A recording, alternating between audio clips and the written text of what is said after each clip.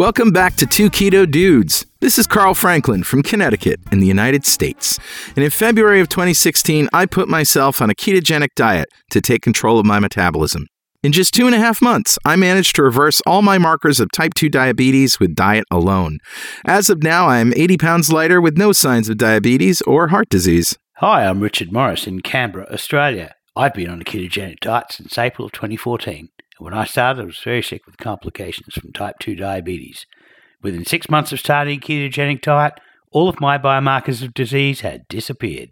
I've lost about 100 pounds, and I've completely turned my health around. And this show is a document of our experiences thriving for years in ketosis. Yeah, and turning back diabetes. Yeah, and hopefully that might help a few people who are curious about this kind of dietary hacking. We're not doctors. We don't want to give anyone any medical advice, but we are keen to share our own experiences. We're actually both software developers, so we're not afraid of a little technical detail, are we, Carl? Not on your life. We have done some research into our own deranged metabolisms and the science behind them, and we share studies that we found in the show notes. And you'll probably work out pretty quickly that we're both foodies. Oh, yeah. We love to cook and we love to eat. Mm-hmm. In every episode, we both share a keto recipe that cannot be ignored. It cannot. So let's start podcast number 124, Catherine Crofts on insulin and Dr. Joseph Kraft. So, Richard, do we have any apologies or corrections from last week's show? Yeah, that was number 123, Dr. Joe Kostrich, low carbohydrate physician. I don't think we have any complaints about that so far. But if you do have any complaints or you want to add something, just let us know. Yeah. Absolutely. So let's revisit what a ketogenic diet is. This is any diet that puts you in a state of nutritional ketosis where you're burning fat for fuel and energy to power your body. In order to do that, you have to switch from burning glucose as your primary fuel to burning fat as your primary fuel. And how do you do that? Well, let me tell you, it's the easiest way we did it anyway, is to eat less than 20 grams of carbohydrates per day, preferably from nuts and green leafy vegetables. And make your protein moderate. And the formula that we used is 1 to 1.5 grams of protein per day for every kilogram of lean body mass you have. What you weighed in high school when you had no body fat. Yeah, but the main thing is just don't eat sugar or starch. Don't eat pasta, don't eat bread, don't eat rice. All of these things are starches and sugars that turn into glucose in your blood, and that prevents you from burning fat. That's right. Replace all the sugar and starch in your diet with healthy fat, and you'll be ketogenic in no time. Absolutely. So, Richard, how was your week, sir? It was pretty good, actually. I've got my voice back, which is awesome. And I got my results back from university, and I passed everything, and I got a credit in chemistry, which is outstanding. Outstanding. Yeah, and so now I'm just getting ready for Keto Fest. That's happening in just like 2 weeks' time. Right. And I'll be flying to Connecticut next weekend. So, yeah, that's going to be exciting. So we've got to pre-record some podcast episodes, hopefully. And also, we're not announcing anything, but we should say that we're working on a mini Keto Fest in Canberra, Australia in September. Yeah, we are. Yeah, and possibly one in Canada as well. Right. And there may be something in Europe. So we'll announce more when we know more information, but things are happening. Yeah, they certainly are. So how was your week, Carl? Well, my week was busy, of course, busy with work. My mother's in the hospital with a kind of a strange condition. We don't really know what it is. On the outside, it kind of looks like heart attack, but everything comes up clean as a whistle for her. So they really are baffled as to what it is. Right. Anyway, she's dealing with it. They're learning more and more every day, and I'll keep you posted next week. Also, I've been busy with Keto Fest. I'm still working on it. You know how we give out restaurant coupons, right? Yeah. Yeah, we give everybody $10 off of any keto dish at participating restaurants, which we publish in the program. Well, RD86 is going to be open for business on Saturday night and taking coupons. Okay, cool. Yeah, so they have indoor and outdoor seating, and they'll be cranking out brisket, pork ribs, beef short ribs, and other stuff, all made with no sugar. Excellent. Yeah. See, this is the cool thing about RD86 is Robert's like, I look at keto and I say, that's just food. That's just good food. Hey, it is. And it's delicious. We can do that. We don't even have to tell our customers it's keto. That's just delicious food. Yeah. But the rub on the brisket is just salt and pepper and smoke. Nice. They have outdoor smokers. It's just a great place. And my biggest concern with them is they'll get overwhelmed. They don't take reservations. It's first come, first serve. Yeah. And the ice cream social is happening there. Right. And the cooking classes as well. The cooking classes are happening there. So they're going to have a busy time on Saturday. Yeah. But we're finalizing all that stuff, getting the program out. There's an ad hoc schedule, as I said last week, up at schedule.ketofest.com. Nice. You can go up there and get the latest. Yeah, I think we're going to all of the restaurants now and organising for them to have ketogenic meals. Yep. And we're going to have a list of all the restaurants that are participating. And the way that it works is we give everybody who comes to Keto Fest $10. They can then go to any of the restaurants on the list who are participating and use that $10 to get $10 off their bill. And then we go around the week afterwards to all the restaurants and pay them $10 for every coupon they give us. So exactly, it's a nice kind of arrangement that makes sure that that restaurants in town are doing ketogenic meals. And I tell you, people come up to us after this Keto Fest event in tears at how wonderful it was to go to a restaurant that was prepared for keto. Yeah, and just not feel weird. Yeah, that's it. Well, Richard, let's give away some swag. Yeah, every show we pick a lucky winner at random from the members of the Two Keto Dudes fan club. Yes, and today we're giving away a treasure trove of stuff from vendors we like, all of which you can find at fanclub.2keto.com. So who was our winner this week? Today's winner, Richard, is Abby Nadig. Congratulations, Abby. Let's tell everybody what Abby has won. Yeah, well, the first thing we're giving away is a Two Keto Dudes coffee mug that says, keep calm and keto on. Nice. And a signed copy of Lies My Doctor Told Me by Dr. Ken Berry. And a bottle of Stevia Sweet Barbecue Sauce. This was developed by a barbecue restaurant owner who plans to change the restaurant industry forever. This sauce is full-flavored and only 1 gram of sugar with 2 carbs per serving. Yeah, we looked into this sauce, and it turns out that the 1 gram of sugar comes from the Worcestershire sauce. It's not a primary ingredient, but Worcestershire sauce is one of their ingredients, and it has some sugar in it. Yeah. Yeah, we spoke to the people who made the sauce, and they had tried multiple alternative ingredients, and they weren't able to find an alternative that tasted right. Yeah. So they used the least amount of Worcestershire sauce that they could use to get the taste right. Yeah. Now, personally, I don't generally need barbecue sauce on food myself. But look, if I had a teenager complaining that they weren't able to use regular barbecue sauce, I would not hesitate. Absolutely. Have you seen how much sugar is in regular barbecue sauce? Oh, yeah. This is something Peter Bruckner told us. It's 60% sugar. A 1 litre bottle of barbecue sauce, fountain barbecue sauce in Australia, and probably the same for US barbecue sauce, has 600 grams of sugar in it. Yeah, that's obscene. You know, there is room in the keto community for products like this. Rao's tomato sauce, or Rao's, for example, that's 3 grams of sugar per half cup. And if you're going to use a little of it for your chicken parm or Fathead pizza, Carl's Head pizza, you just have to know how it affects you. So I really like a little of this sauce when I get a barbecue Jones, and it doesn't kick me out of ketosis. By the way, it's also going to be available at the Keto Fest Pig Roast and at RD86 on Saturday night. Yeah. So there's more stuff. Yeah, we've got a cheese-making kit from Pamela Zorn. Absolutely. We're putting one of these cheese-making kits in the Keto Fest attendee bag. And Pam is also going to be at Keto Fest at Thames River Greenery doing cheese-making demonstrations. Yeah, so everybody at Keto Fest is going to be able to go home and make fresh cheese. Do you remember the burrata that she brought to Breckenridge? That was some of the best burrata I've ever had in my life. Yeah. And burrata is like a fresh mozzarella that's made from cream, and it's got a creamy center. Well, you know, Jules makes cheese here, and I do the mozzarella. So when we do a Carl's Head pizza, we make fresh mozzarella. It takes about 30 minutes to make, and oh man, the taste is out of this world. So, and you make it from cream? Oh yeah, absolutely, yeah. So as Carl said, we're putting in one of these kits in every bag, so everybody who comes to Keto Fest will get an opportunity to go make some cheese. Yeah. Of course, if you don't want to wait to win some swag, you can buy all sorts of swag online at gear.2keto.com. Right. And now it's time for my favorite segment.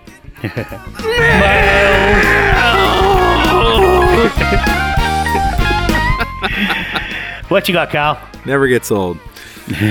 All right. Well, this comes from the Ketogenic Forum from the great big public keto before and after thread, which you can read at success.2keto.com.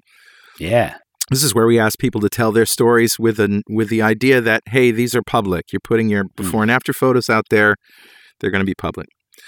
So anyway, this one is, I lost 45 pounds in 120 days, September through December, by cutting all grains, sugar, and processed foods and doing intermittent fasting. I did go all the way to keto in October, and I'm still keto now. I've been coasting so far this year and maintaining that 45-pound loss without any additional effort and only fasting 16 hours a day, 5 days per week, only occasionally tossing in a 2 or 3 day fast. I still haven't been able to work in a regular exercise program except for my daily morning 20-minute yoga practice. But it's not an aversion to exercise, which would have been the case a year ago. Just too much travel and disruption to routine to get a habit to stick. I'm going to focus on at least getting in 30 minutes of walking per day. I plan to ramp back up on intermittent fasting and tighten up on keto over the next 3 months and attempt to tackle those last 15 pounds. And this is from Tina, by the way. And Tina goes on to say, I'd slowly been gaining weight over the last 12 years. I thought the middle-age spread was inevitable and that I'd never be able to get back to my normal weight. I'd been pre-diabetic since at least 2013, but the doctors were so focused on my naturally high LDL that they didn't even mention my A1C. Yeah. Tell me about it. It's ridiculous. They're like, A1C, what's that? Yeah. But you look healthy because your LDL is nice and low. Yeah. Meanwhile, your glucose is getting shot to ribbons. She goes, this is interesting because Carrie Brown brought this up. She says, in my latest blood test, my HDL is up to now 72, which is amazing. Triglycerides down in the 60s. A1C up a bit to 5.3, which is amazing. Yeah. Getting back to a regular IF protocol should improve that. Inflammatory markers are improved thanks to the fact that my new doctor ran a full cardiometabolic panel, which picked up a common MTHFR gene mutation that I have, and just a change in multivitamin to one that contains methylated B vitamins took care of several issues. Nice. That was Carrie Brown's thing, right? Yeah, I have the same mutation. I'm lucky enough that I don't have that susceptibility to methylated B vitamins, but I have a less severe form of it. But I certainly am using that to determine how I supplement my own diet. Yep. And Tina goes on to say, I know all my friends and family pretty much groans and rolls their eyes when I post podcasts and YouTube videos about low carb and functional medicine approaches to health. This is my N=1 result, and I see hundreds of others here every day. People that have been able to go off of diabetic meds, anxiety and depression meds, and reverse many other health issues. We may never be as thin or strong as we once were, but needn't resign ourselves to being sick and tired the rest of our lives. That's amazing. And one last thing she says, by the way, I had a coronary calcium scan done and have 0 calcification. Booyah. Booyah. That's a 15-year warranty against heart disease. Yeah. So much for LDL corresponding to heart disease. Watch The Widowmaker on Netflix to learn more about the $130 scan that actually looks for heart disease and could save your life. Yeah. Well said. Well said, Tina. And I know you've lost 45 pounds and you'd like to lose 10 more, but you're effortlessly able to keep that weight off with a lifestyle that you love. You're not having to eat horrible food. Right. Keto diets are delicious. And you know how unlikely it is for you to lose weight and keep it off? It's something like 5% of people who diet are able to do that. So the fact that you're able to do this is outstanding. High five. High five, Tina. Well done. Mm-hmm. So who's talking to you, Richard? So I've got a quick one. This is a review on Facebook. This is from Camaro. And Camaro says, life-changing, dudes. I'm crying while I'm typing this. I cannot explain the impact that the dudes are having on my spouse and myself. We're on board with you and we'll never return to the old way of eating. I just want you to know the impacts you're making on lives is remarkable. Thank you from the bottom of our hearts. We love you. We love you back, Camaro. We love you back. Mm-hmm. You know, the thing that comes up over and over again in my mind when I feel guilty about the spoils of the ketogenic diet, right? You know, the riches. Yeah. What do you call it? Spoil of riches? The cornucopia? I don't know. Yeah. Well, I mean, people have a tendency, because this is how we've been thinking all these years, to think that it's some magic bullet, like the magic pill, right? It just cures everything. But, the keto diet doesn't cure you. Your body cures you. Right. Your body cures you. All we're doing is taking away the stuff that has been preventing it from healing itself for all these years. That's it. Yeah. That's keto isn't a miracle. True. Your body is a miracle. But the bounty is an embarrassment of riches.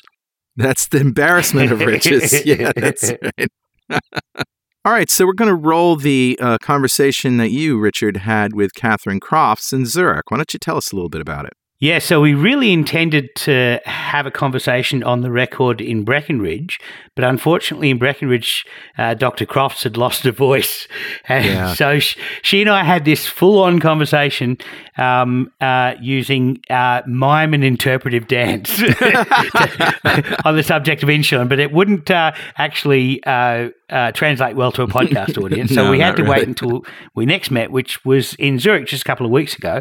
And the funny thing is, I kind of had lost my own voice. So anyway, it's one of these things. Every time we meet, one of us can't talk. Right. But luckily enough, she did all the talking here. And let's roll the interview. I'm here in Zurich with Catherine Crofts, and she's a researcher from the Auckland University of Technology. And she's just going to say hi. Hello. Yeah. And she is, as you can tell, she's from New Zealand. And we have been here at a conference for the past 3.5 days.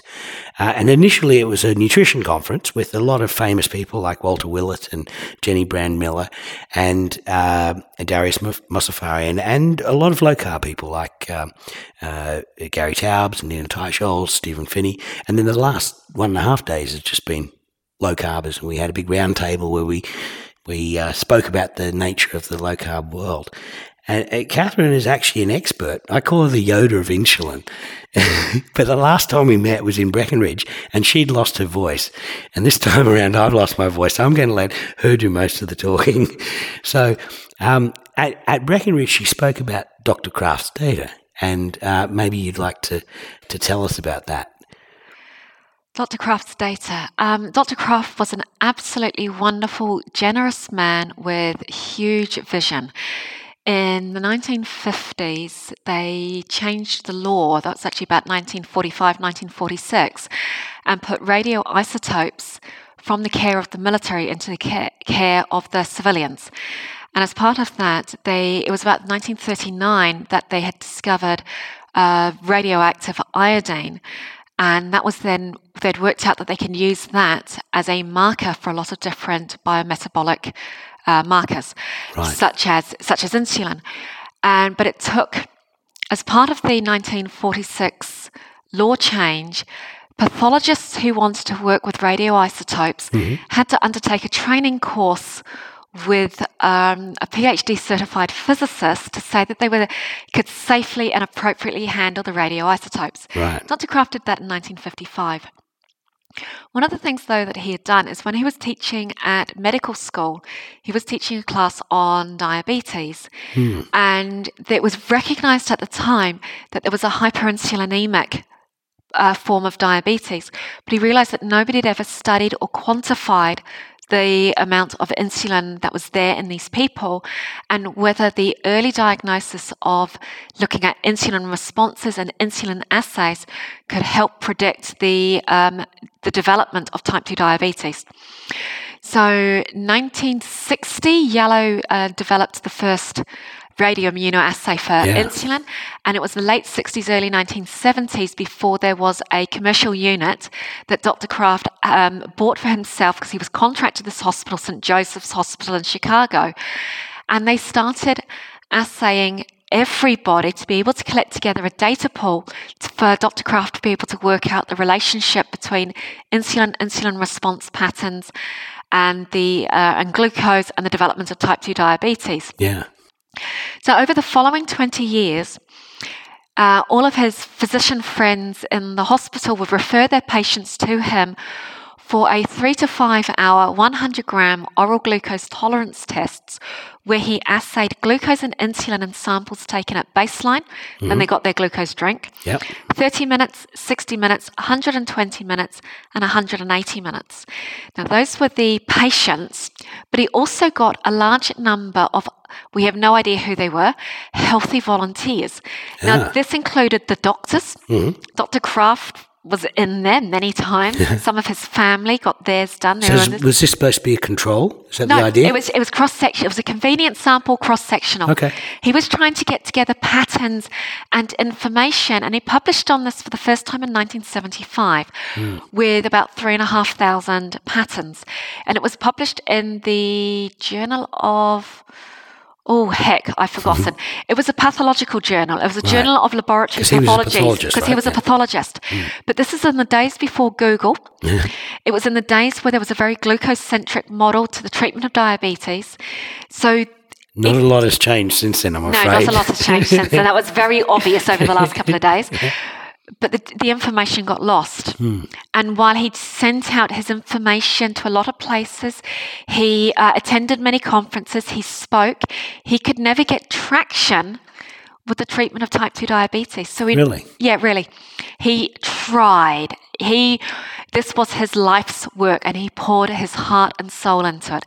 He got some traction with the treatment of migraines, vertigo and tinnitus. Right, yeah. And Meniere's disease as well. Meniere's disease, yes. So there's a little bit of traction there. Was that with Kenneth That's with Brookler? Kenneth Brookler. Right. Yes, yeah. but also with some other otolaryngologists. But it never really got any further, and a lot of the articles he submitted to journals were rejected. So I've got some of his rejection letters. Not his rejection letters, but his rejected manuscripts. Oh, okay. Okay, so he sent me so much stuff. So then what happened is he's now got 15,000 samples, and he decides he needs to write his memoirs for his grandchildren. Right. Right. And somebody, I forget who, persuaded him that he should not just write it for his grandchildren, he should publish the book. Yeah. This book was self-published by Trafford Publishers, and it's there on Amazon, but he printed off hundreds, if not, actually probably into the thousands of copies, and sent them all the way around the world to endocrinologists, diabetologists, cardiologists, anybody he thought might be interested and might be able to take up some of this work. Got no traction. Wow. So in 2013, after I'd started my PhD was originally going to be on the investigation of cardiorespiratory fitness and metabolic disease. So by background, I am a pharmacist. Right, yeah. Okay, I came into research because over the 20 years that I had been practicing, I'd seen people, when I first started practicing in 1997, I had a patient pointed out to me who was going to be so unusual, I'd likely never see another patient like this one again. Okay. He had type 2 diabetes, but he was only 28. Right. Back in 1997, type 2 diabetes was extremely rare in anybody under the age of 40, which is why it was known as adult onset diabetes. Wow. I got mine at age 38 in 2003. That's when I first became and pre-diabetic. you were on the group of people, we were starting to see it at younger and younger ages. Yeah. Do you want to know the scary thing? What's that? In Japan, this is a study from Japan, when diabetes is being diagnosed in children, and I'm talking... Type 2 diabetes. Type 2 diabetes is outweighing type 1 diabetes. If you're a child in Japan being diagnosed with diabetes, you're more likely to have type 2. That's horrible. It is really horrible because when you look at the long-term pathologies of diabetes, when you've got type 1 diabetes, we need to keep things under control to reduce your risk of cardiovascular disease. Right. With type 2 diabetes, you're almost guaranteed to get cardiovascular disease, renal disease, diseases of the eyes, diseases of the small vessels in your fingers, toes. And we're trying to keep things under control so it's not too out of hand. Tim Noakes calls it a disseminated vascular disease. So did Dr. Kraft. Did he really? Wow. Yes. Okay, it's a cardiovascular disease. Diabetes was a cardiovascular disease. He'd seen this from so many of his autopsies. Oh, of course, he's done these autopsies as well. So the problem is with type 1 diabetes is where the way it's been currently managed over the years with the highs and lows of the insulin, trying to manage the food, because in the 1980s, the insulins we had were far less sophisticated than the ones we've got now. Yeah, bovine insulin back then. Well, we make it now. Oh, no. We've gone beyond bovine insulin. Okay, good. Because I know we make it now from yeasts. Yeasts and bacteria. Right. It's genetically modified. It's one very good purpose of genetically modifying I have organisms. no problem with GMOs. But we only had two really back then. We had Act Rapid, or a short-acting insulin, duration of action of about 6 hours. Right. So what that meant was, if you had your insulin half an hour before your breakfast, your breakfast would have worn off long before your insulin would have worn off. So you had to have morning tea. Right. You had to have so many snacks. Yeah. And the thing about when you're trying to treat type 1 diabetes is you have to be a mind reader. You don't have your insulin to control what's happened and where your blood glucose is now. You're trying to mind read everything you're going to do in the future. Right. And any activity is going to change that. Yeah. Are you running late for your bus? So you have to sprint that last bit. That's going to change Somebody things. cuts you off in traffic. Somebody cuts you off in traffic. Right. Somebody pounces on you and says, we need to do a podcast. That would be me. Yeah. But all of those things can affect your food. You miss a meal by accident, or your food that you promised at lunch isn't quite up to standard. Yeah. All of those things will change your blood glucose response and your insulin response. So nobody's a mind reader. People either overshoot or undershoot, which means that they then either have to have more food or more insulin to compensate. So over the years, most people with type 1 diabetes will see their insulin requirements creep up. Yeah. They're actually developing double diabetes. Oh, that's the worst case. And it's also people with type 2 can also can also lose their pancreatic function and get double diabetes as well. No, that's not double diabetes. I'm going to correct you on that one. Okay, somebody with type 2 diabetes will never... Okay, there's a whole lot of really complicated subtypes of diabetes. Okay. But if we're sticking to the basic type 1, type 2s, type 1 is a total loss of beta cell function. Right. In very, very simplistic terms. I know there's lots of nuances out there. The autoimmune. It's autoimmune, but it's a total loss of pancreatic function. Right. Type 2 diabetes is actually overcompensation. It's a hyperinsulinemic condition. I've seen this from looking at Dr. Kraft's work. And what happens there is people with type 2 diabetes are actually super producers of insulin. Yes. And when I say super producers, my God, I mean super producers of insulin. Right. Despite being a super producer of insulin, their blood glucose levels go up because what they've got is inadequate compensatory hyperinsulinemia to cope with the degree of insulin resistance that they've got. Right. So if your degree of insulin resistance exceeds your pancreas's ability to compensate, then you generally need to use insulin to manage your insulin resistance and get over your insulin resistance. That is not double diabetes. Okay. Double diabetes, to me, at any rate, and my definition, I'm going to move forward with double diabetes, is somebody with type 1 diabetes, autoimmune, total loss of pancreatic function, who over the years, through challenges with management, has developed a sufficient degree of insulin resistance to need a same dose of insulin as somebody with type 2 diabetes. Right, so they need more and more insulin as time goes on. They need more and more insulin as time goes on. And it's the insulin that causes a lot of the pathophysiologies, the cardiovascular disease, the Alzheimer's disease, the stroke risks, the cancer risks. That's high levels of insulin. Yeah. We've attributed that to that in many years previously to the high glucose. Right. But you do not get high glucose without having high insulin at the same time. I teased out as part of my PhD the differences between the high insulin mechanistically in those disease states and the high glucose mechanistically to those disease states. And epidemiologically. And I'm going to say that a lot of those challenges we have are associated with high insulin. Having diabetes, especially type 2 diabetes, is the number one risk form for developing Alzheimer's disease. Yes. To the extent that some pieces in the literature refer to Alzheimer's as type 3 diabetes. Right. Major risk form for so many different cancers. Major risk form for so many different forms of cardiovascular disease. But you can develop the same issues with Alzheimer's, cancer, cardiovascular disease with high levels of insulin without necessarily having a high glucose level. Yeah. Which to me, it says it's the insulin. It is. That's the issue. Causal factor. So I got through all of that, and I'm, with my PhD, I'd got through that degree of theory, and now I'm going, I kind of need to test this. And from what I'd seen, 2 hours and 2 hour oral glucose tolerance test wasn't sufficient. Yeah. Needed to go to 3 to 4 hours. And at this point, I knew nothing about Dr. Kraft's work.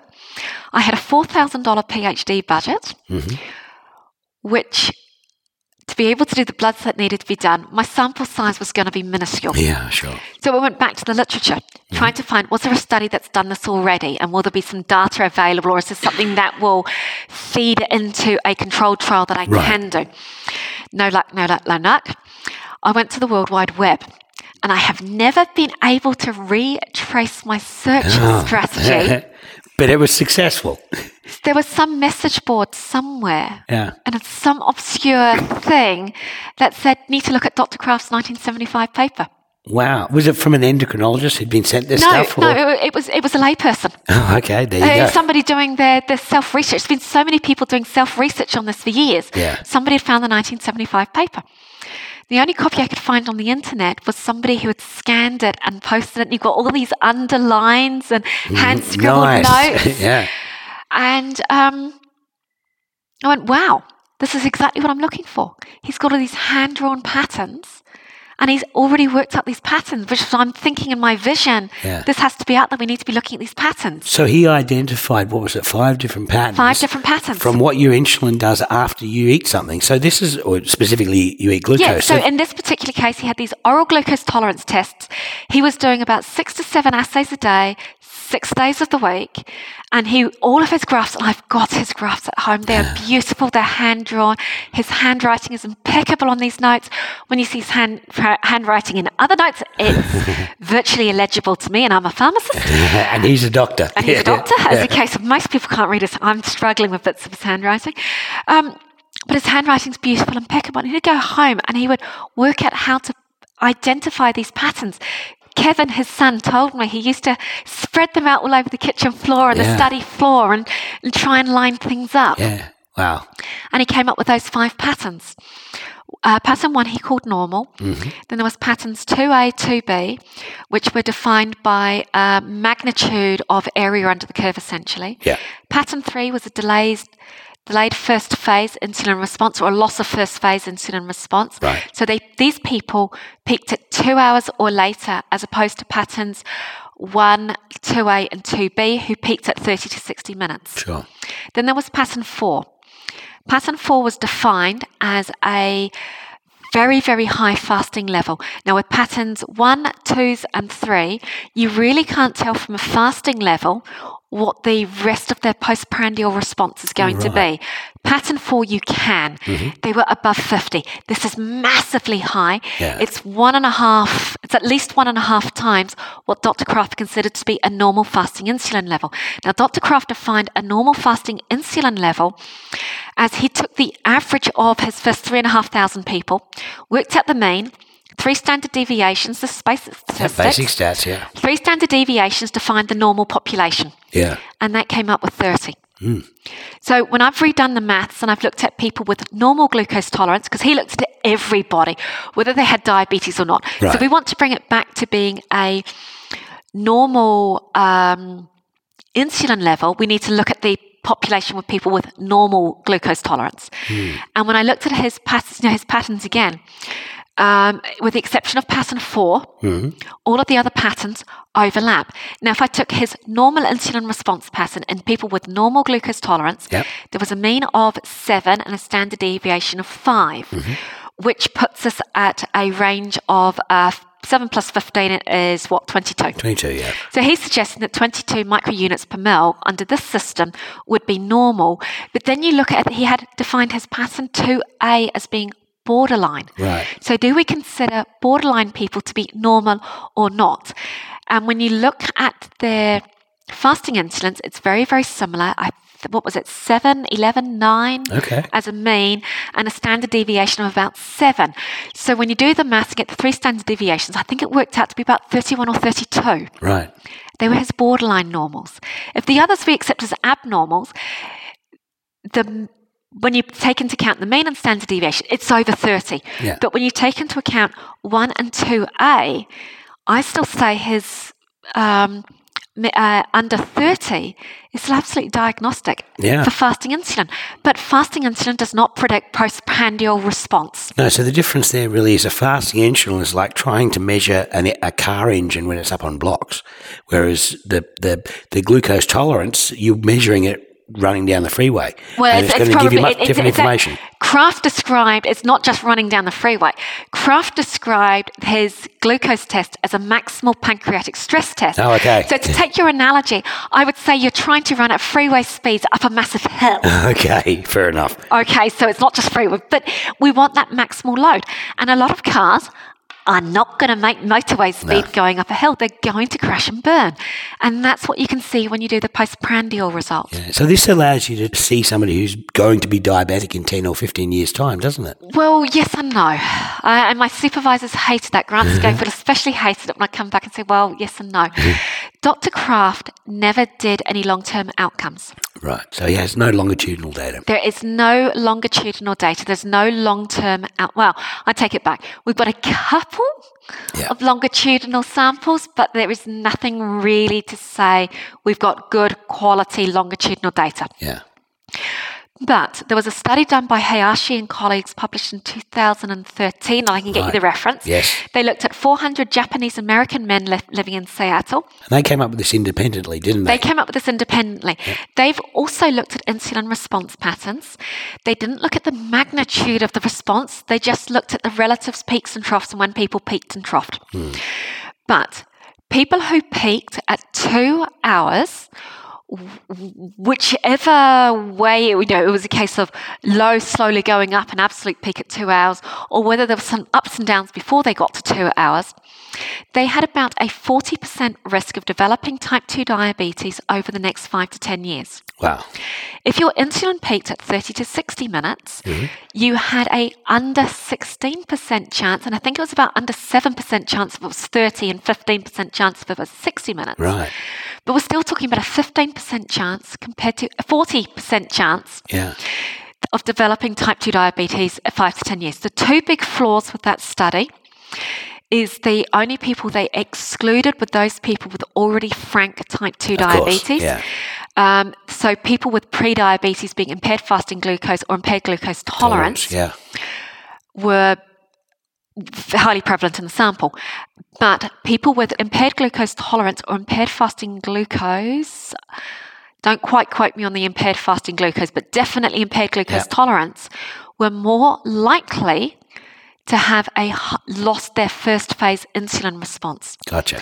So if you've got somebody with normal glucose tolerance who's lost their first phase insulin response, I'm not going to say it's 40% over the next 5 to 10 years, but it's going to be at least 40% chance over the next 10 to 20 years. Right. Yeah. So if you've lost your first phase insulin response, you can see it's happening. You can see it's happening. Yeah. You cannot predict that from fasting insulin. Right. And I have tried. Yeah. No, so everyone in the keto world sort of likes these fasting insulin tests. I don't and I'm like not the sure fasting insulin test. They tell you nothing. Yeah. So, okay. So I think they tell you, so if you've got 50, that tells you something diagnostic. Okay, if you're over 30. Right.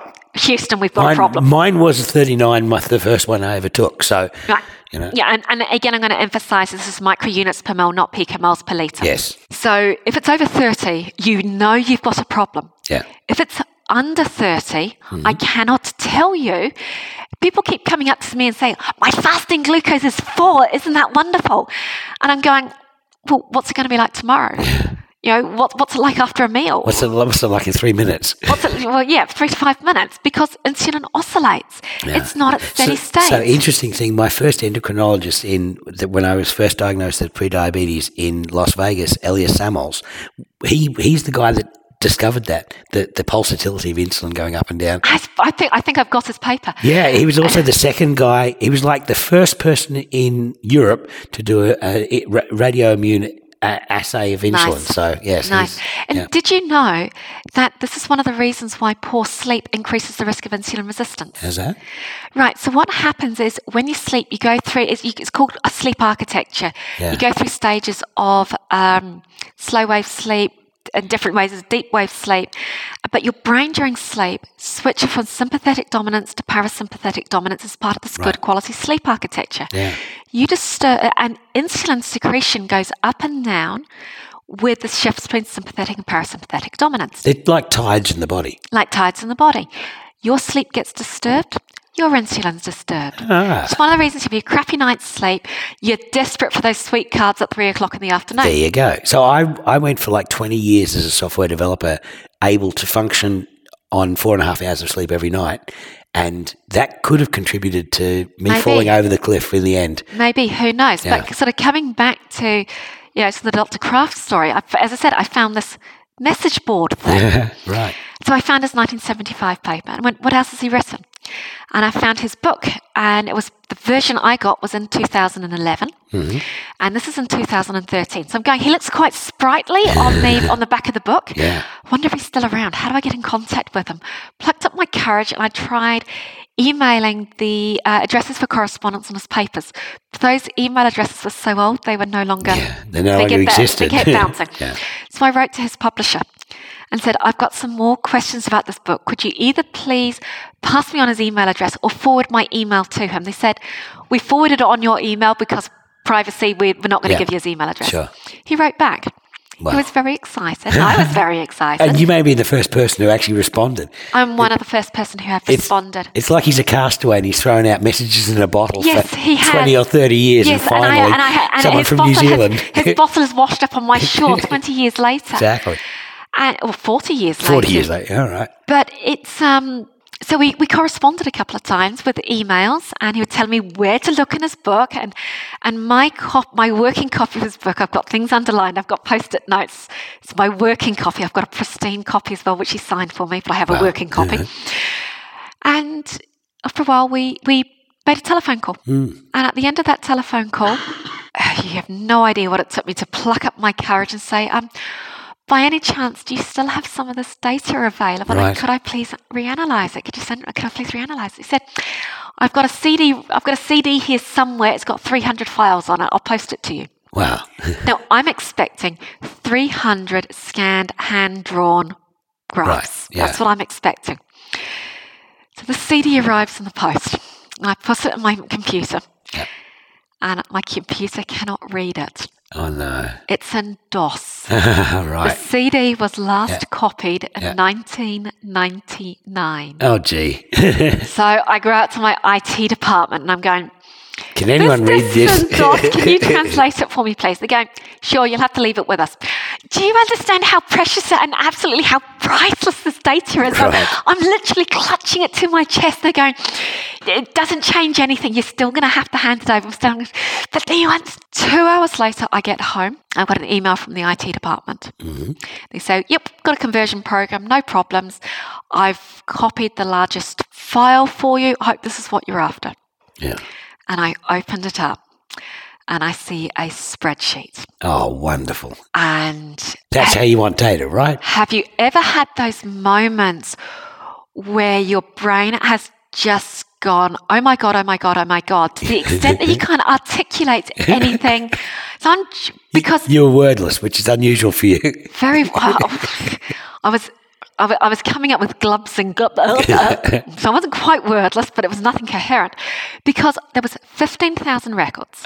There was the glucose results, the insulin results. Oh, wonderful. This is what Kraft had already published on.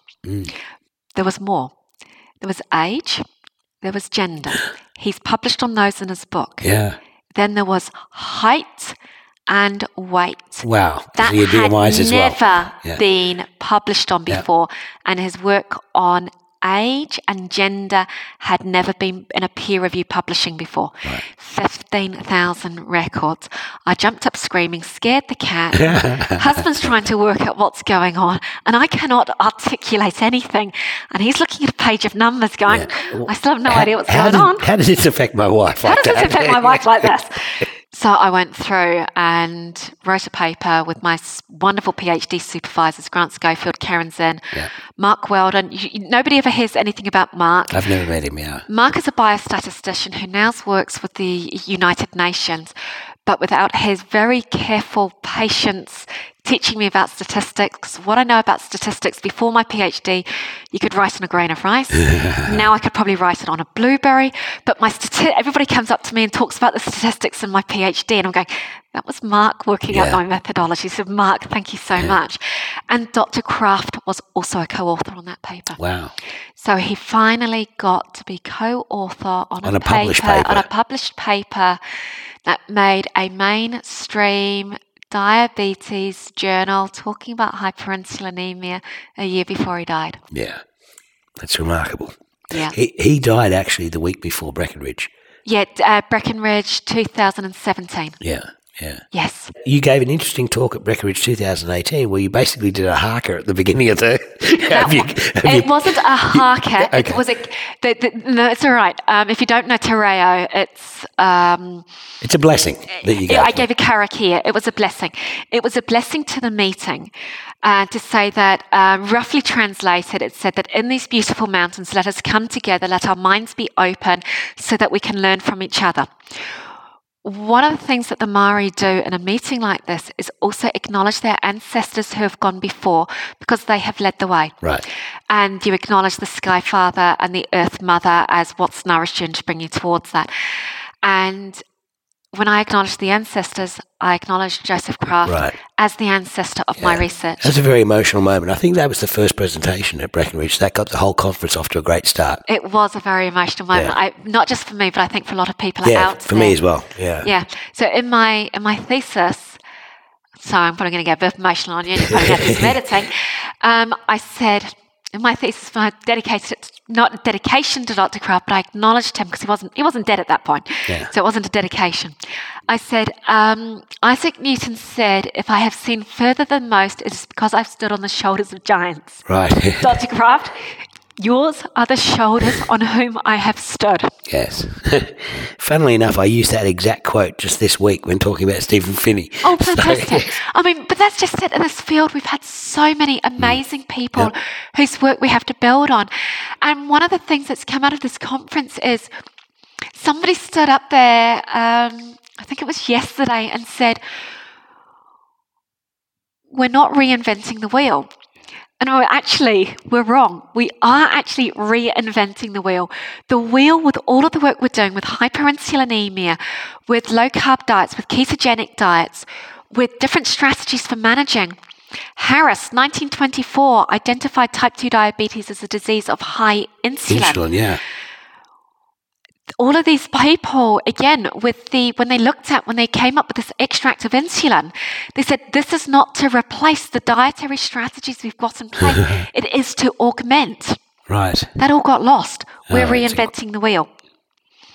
So we are reinventing the wheel, but we need to go back to these early papers and take the knowledge from our giants who have gone before and go, what did they have it right? Yeah. Where did we lose the plot? How do we get back on track again? There was a lot of, as the dogma moved everybody in one direction towards reducing fat and the like, there were a lot of papers that were lost. They were submitted and refused. And there was a lot of papers that were admitted and refused. But the other issue is, as I spoke about yesterday, is we've got a glucose-centric model of treating diabetes. And that has stemmed through from the earliest points of diagnosing diabetes has been glucose in the urine, glucose in the urine, glucose in the urine. 3,500 years of glucose in the urine. Because somebody could taste it. Because somebody could taste it. Is not, and actually one of the ways that doctors could diagnose that their patients had diabetes, especially older males, when they came into the surgeries, they would look at the shoes and feet. Okay. were there any dried white crystalline patches on the shoes and bases of the trousers? Yeah. And it's a case of, right, you got glucose in the urine, I don't need to go any further. Yeah.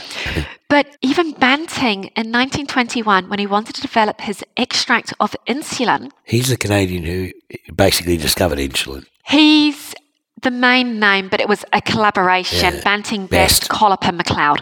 Right. The four of them, if the four of them hadn't worked together, it would have taken a lot longer.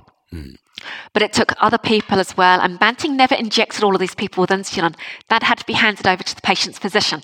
He was never their physician. But in his notes, I've been reading the Discovery of Insulin, Michael Blist, something like that, 1980, a book done in the 1980s.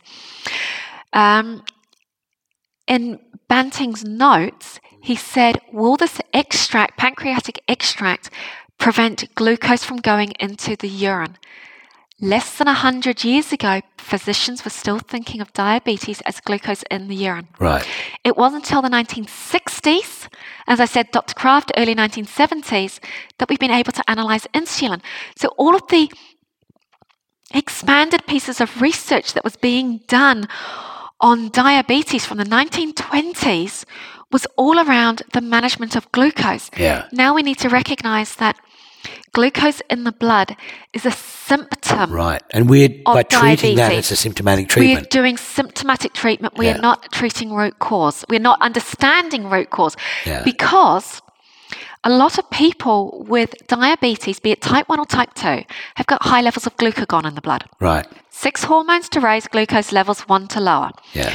With people with type 1 diabetes, it's understandable they've That got high levels. 6 hormones to raise, not sex hormones to raise. Yes, 6. The number 6 goes between 5 and 7. Only 1 to lower.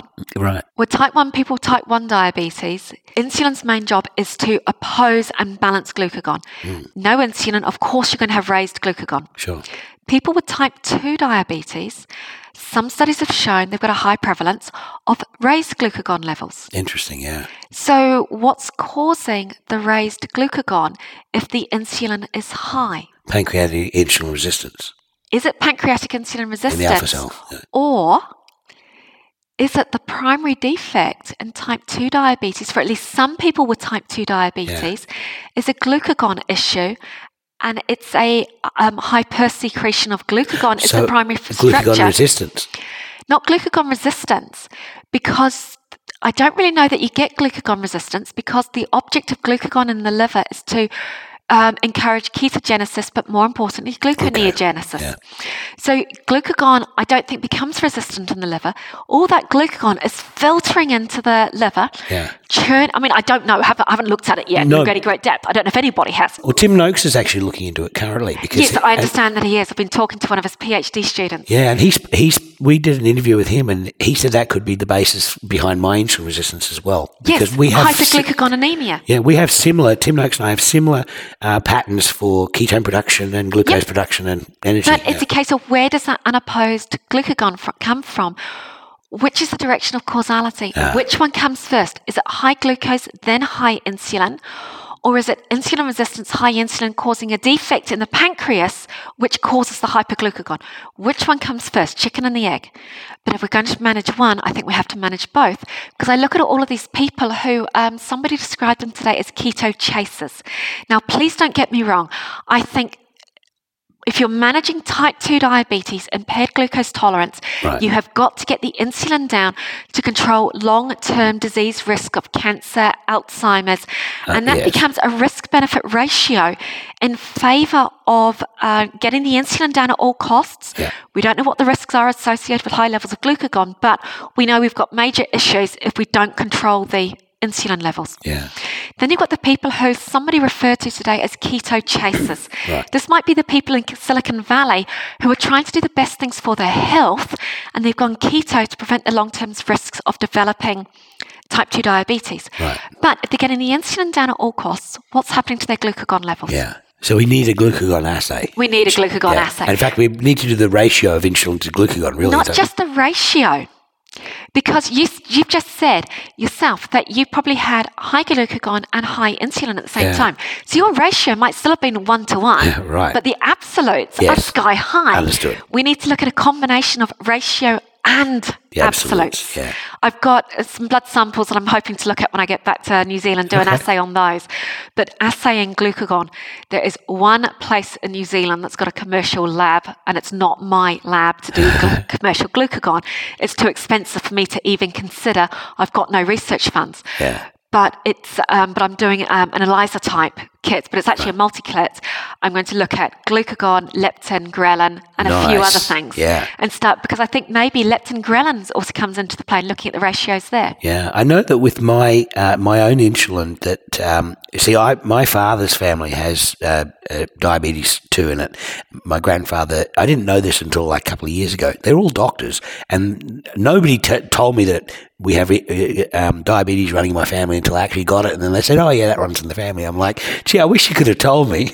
I'm actually finding that amongst a lot of my patients is they're becoming blasé to the fact that because there is so much type 2 diabetes around and everybody in the family's got it, of course I'm going to get it. You can't get blasé about that though. And it's a case of, but did you realise that we can do something about this? But it was also, though, what somebody else was talking about today. You've got a mother with gestational diabetes. Right. That's going to set up the fetus. Well, actually, not only with a mother with gestational diabetes, because in the case of my mother, she's a fruit bat. And during my gestation, she ate a lot of fruit. Now, she was able to produce a lot of insulin. I'm going to rephrase this then. Okay. At the moment, we talk about it with mothers with gestational diabetes. If you've got gestational diabetes, you have so got insulin resistance to hyperinsulinemia, because gestational diabetes can be considered to be a subset of type 2 diabetes that only occurs during pregnancy.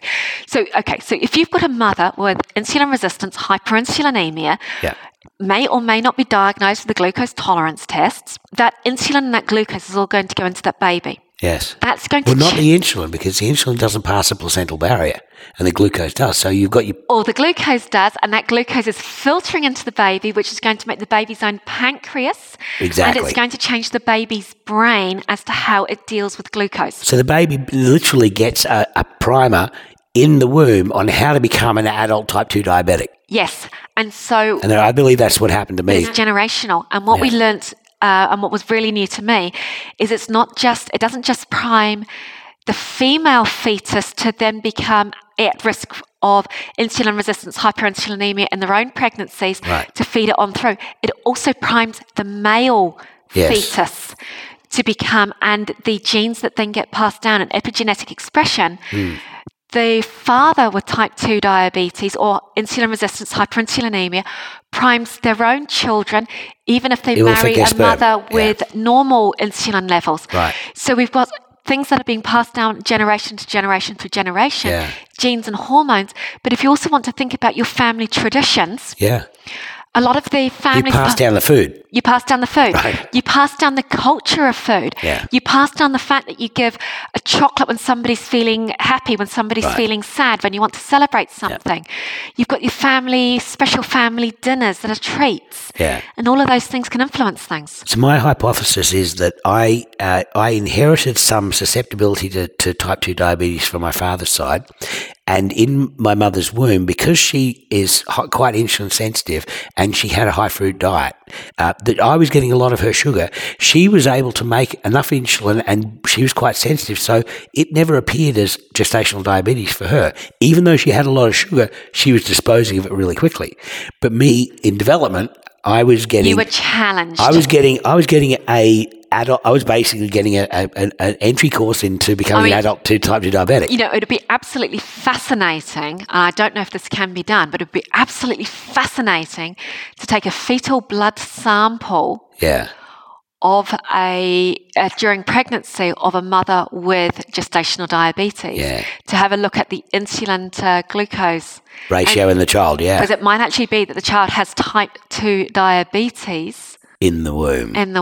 So one interesting thing... I don't know. That's a complete hypothesis, thinking out loud. Tim Noakes said that one of the things that's interesting is when you cut the umbilical cord of children, some of them go hypoglycemic Yes. because they're producing a lot of insulin, Yes. and all of a sudden you cut the glucose. Yes. So I asked my father, because he's a doctor, if I was hypoglycemic, and he didn't recall it. So, Yep. but that would have been I would have said that would be diagnostic if there's a type 2 diabetic in the womb. Yes, I would say so as well. Not necessarily type 2 diabetic in the womb, because it might just be hyperinsulinemic rather than type 2 diabetic. Well, I think we should agree that hyperinsulinemia is the root cause. It's absolutely the root cause of diabetes. But when we're talking about with the we've just been talking about semantics and all the rest of it. Yes. Diabetes is still a disease of elevated glucose. It's a symptom in the blood. It's not a disease. It's a disease. Dr. Kraft kept saying that hyperinsulinemia is occult diabetes or diabetes in situ. Hidden, occult as in hidden. Occult as in diabetes. hidden, yes.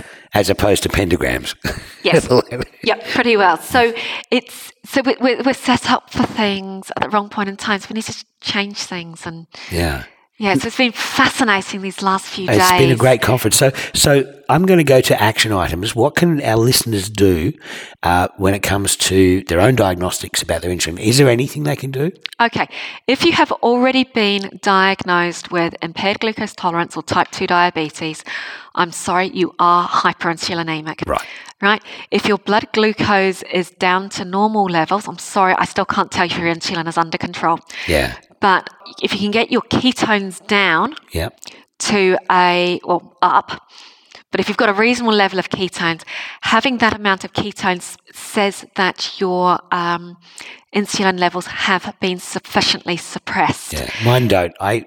To get mine over 0.8, I need to really fast for 3 days and do some 2 hours of exercise. I personally don't believe that you need to get things to 0.8, 0.5, because you've just you've got to work so hard. Yeah. But even if you're sort of getting to 0.4, that says that at least part of the time during the day, your insulin's got to be low enough. That's true, yeah. Okay, otherwise you would not be making any detectable ketones. Sure. So that'd be number one. For those people out there who are normal glucose tolerant and are concerned, fasting insulin levels don't work. Right.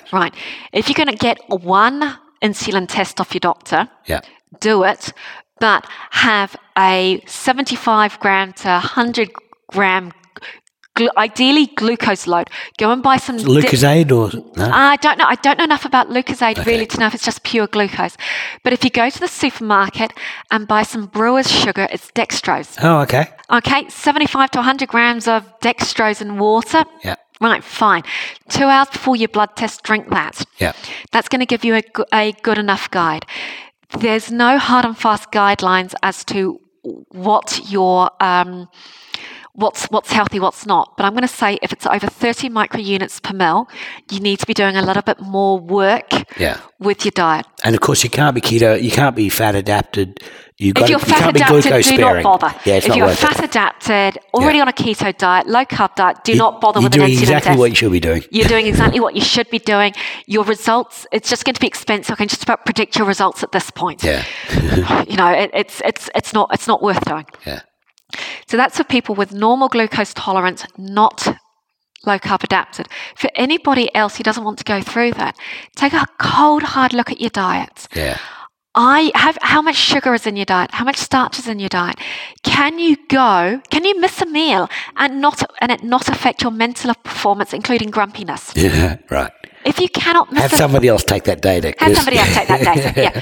But if you cannot miss a meal and go for 6 to 8 hours without eating in between, that says to me that you're carb-dependent, inadequate fat-burning stores. Right. Yeah. And that, to me, is the first stages of where we go from there. Yeah. So I would suggest with your kids, when they get to, I guess, in their mid-20s, do the Ghetto Kraft test, which they have the 100 grams of brewer's sugar 2 hours before a glucose insulin test. And the funny thing about children is they will go into ketosis far easier than adults. But like a 25-year-old is an adult. 25-year-old is an adult. But if you've got children, and you yourself have got type 2 diabetes, impaired glucose tolerance, and you're wanting to do the best thing for your children, please keep them away from sugar and excess starches. Please don't let them have morning tea or afternoon tea. Let their bodies learn that fasting is okay. Yeah. It will keep them metabolically primed. Wonderful. Wonderful advice. Let them enjoy the tides of insulin properly rather than being always at high tide. Yes, absolutely. Well, thank you very much, Catherine. That's been an awesome podcast. Thank you. You're very welcome. Well, this was really interesting to me because of what I learned about Dr. Kraft, just doing the show and talking to Ivor, who introduced us to him in his work, or me anyway. And the fact that she has custody of the data. She does. And is forwarding the cause makes me feel like I can sleep at night. That's great. Yeah.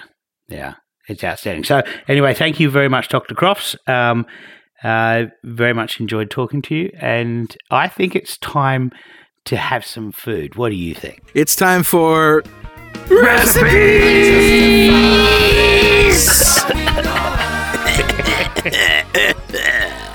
What you got, Carl? Well, what's really funny is that we both wrote in the show notes, it's a surprise. And I think my surprise is going to be a little different from your surprise because my dish this week is sweet, filling, lovely, delicious body fat.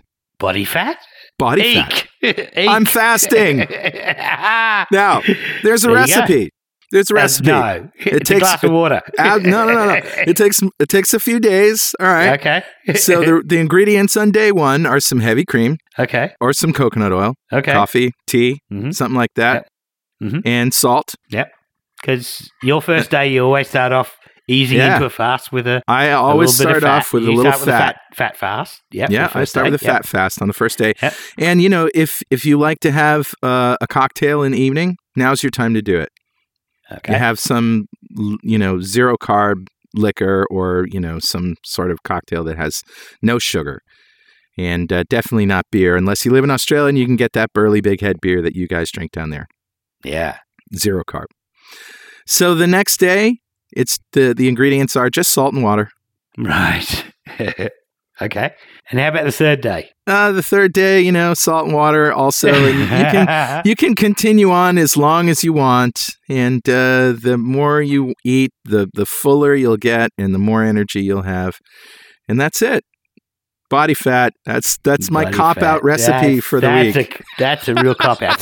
So I got to admit, I think that the first day, I wouldn't count the first day personally. I start fasting straight on the salt and water. Yeah. But you got to do what works for you, and only one person knows that. Right. You got to find out what is necessary for you to get to that fasted state. Exactly. And for Carl, he reliably fasts when he starts out this way. So for him, he's found that works for him. For me, I just wake up one morning and decide not to eat. And I just keep doing that until I decide to eat. And it's usually 3 days later. So that's how I fast. Right. That's awesome. So that's my recipe. What's yours? My surprise is actually I'm going to do some pulled meat, which big surprise. Big surprise. So, but this one is actually goat. Now, one of the nice things about living in a multicultural city like Canberra is we have a fairly large Muslim population, and during Ramadan, of course, they go through a month of fasting while the sun's up. Yeah, and then at the end of Ramadan, they have a massive big feast, and goat is popular amongst some of the Muslim cultures, and so a lot of the butchers have a lot of goat available, and then after the Feast of Eid, this is the feast after Ramadan, after the Feast of Eid has happened, it all goes out really cheap. Right. So and here's the thing, goat is delicious. Yes, it is. A lot of people don't know this. I mean, it's kind of lamb-like texture-wise, but the flavour it's intense. It's intense and it's sweet. It's not sweet from sugar. It's just a sweet, gentle, beautiful flavour. And if you like good lamb, this isn't bad. No. No. If you're just trying to get my goat now, aren't you? No. The first time that I had goat was actually in Barcelona, Spain. Okay. In a restaurant called Cuatro Gatos. 4 cats. 4 cats? Which I had heard. No, I didn't have. Okay. Let me see that menu. I need an interpreter here. There was a rumor that it was a favorite haunt of Pablo Picasso. Okay. But it was a roast leg of kid, which is baby goat. And I got to tell you, that was some of the most delicious meat I've ever eaten in my life. Delicious. So I got frozen goat shoulder. And this is from butchers. They've decided I've sold all the goat for Eid. Now I'm just going to freeze it, and I'm just going to try and sell as much as I can because I don't want to. Because otherwise, it's going to be in my freezer for a year. Right. Well, I managed to get 3 goat shoulders for about $15. Wow. Okay, so which is great. $5 per shoulder. It's bone in, so it had part of the rib cage as well. Yeah. And so what I did was I put it in a slow cooker. Three shoulders frozen in a slow cooker, just fit in. I put a little bit of water on the bottom of the pan, and this is like a crock pot style slow cooker. So Sure. it's basically 60 Celsius, and you just leave it on for like 12, 13, 14 hours. Okay. And into that, I threw a couple of bay leaves. I always put bay leaves into all of my slow cooked meats. Right. And I threw a whole lemon. And Wow. actually, I sliced it in half, but a whole lemon sliced in half. And I wanted to get not only the juice of the lemon, and you really want liquid at the bottom so that the meat doesn't catch. So the juice is a little bit for that, but also I wanted to get the flavour of the peel of the lemon, Right. because that's a beautiful flavour with goat. Yeah, I usually zest the lemon before I juice it and put the zest in there. Yeah, that's also a great idea. I also added some aromats, a little bit of thyme, a little bit of rosemary. Rosemary goes well with both lamb and goat, and thyme goes particularly well with mammal meat. So I threw those in and then added a little bit of water just to make sure that that the meat didn't catch. And I just set it and forget it. And then I came back about 12 hours later, and the meat was just starting to fall off the bone. So I got some forks and I forked all of the meat off the bone. Yeah. And I put it back into the slow cooker, and the bones I put into a pressure cooker with a little bit of water and a couple of vegetable bits that I had. I had like some cauliflower stalks, and I had some sprigs of parsley that were past their due date. Threw those in with a bit of water into the pressure cooker for 2 hours, Stock and basically time. made goat stock. Yeah, goat stock. Yeah. And so the pulled meat in the pressure cooker, once it's off the bone, it can be cooked for maybe another 2 or 3 hours, and it'll get even more tender. And then what I do, as you probably know, is I bag it up into 200-gram units, put it into a Ziploc baggie, roll it up, put it in the freezer, and that comes out whenever I need a meal of goat. And Awesome. I managed to make 15 meals. It's basically 3 kilograms worth of goat meat, makes 15 meals for me for $15. So $1 a meal That's so great. for 2 people. The keto is so expensive. Yeah, and goat is grass fed, so it's perfect. It's meat. great. So there now you go. you That's have my- a mission, people, to go find a source of goat. Yeah, try some goats, delicious. Oh, that's a show. It's a good one. And I promise that next week, not only will I have real food, but I'm going to do the Ketoki fried chicken chocolate parfait. Ooh, everyone likes a parfait. Yeah. Of course, if you have anything that you want to tell us, something we said wrong, something you don't agree with, some more research that you found to support or refute anything that we've said, send it by email to dudes@2ketodudes.com or post it on our website. And you can follow us on Twitter, Twitch, YouTube, and Instagram at 2KetoDudes. And make sure to use the hashtag 2KetoDudes. And of course, if you want to join the free ketogenic forum, it's forum.2keto.com. And you can have a look around the ketogenic forum without needing to create an account by starting with success.2keto.com. And if useless swag is your fancy, like t-shirts, coffee mugs, and other junk with witty keto sayings on them, head over to gear.2keto.com. And if you want a shot at getting some of that swag for free, join the 2 Keto Dudes fan club. You'll be eligible to win something in every show. Go to fanclub.2keto.com. And if you feel like supporting our forums and all the podcasts we produce, think about making a monthly pledge on our Patreon page at patreon.2keto.com. And come to Keto Fest 2018. We're going to have a party, and this may be your last chance to join. That's right. Go to ketofest.com. You can also see all our podcasts and other videos on YouTube at youtube.2keto.com. And check out my cooking videos at carlsketokitchen.com. And if you haven't already, go leave a review on Apple Podcasts. That's how new people get to know about what we do. 2 Keto Dudes is brought to you by 2 Keto LLC, who strives to support the low-carb community with podcasts and other publications. Keep calm, keto on, and fast when you can. Yeah, keep calm and keto on, Carl, and Keto Fest at least once a year. Right. And we'll see you next time on Two Keto Dudes.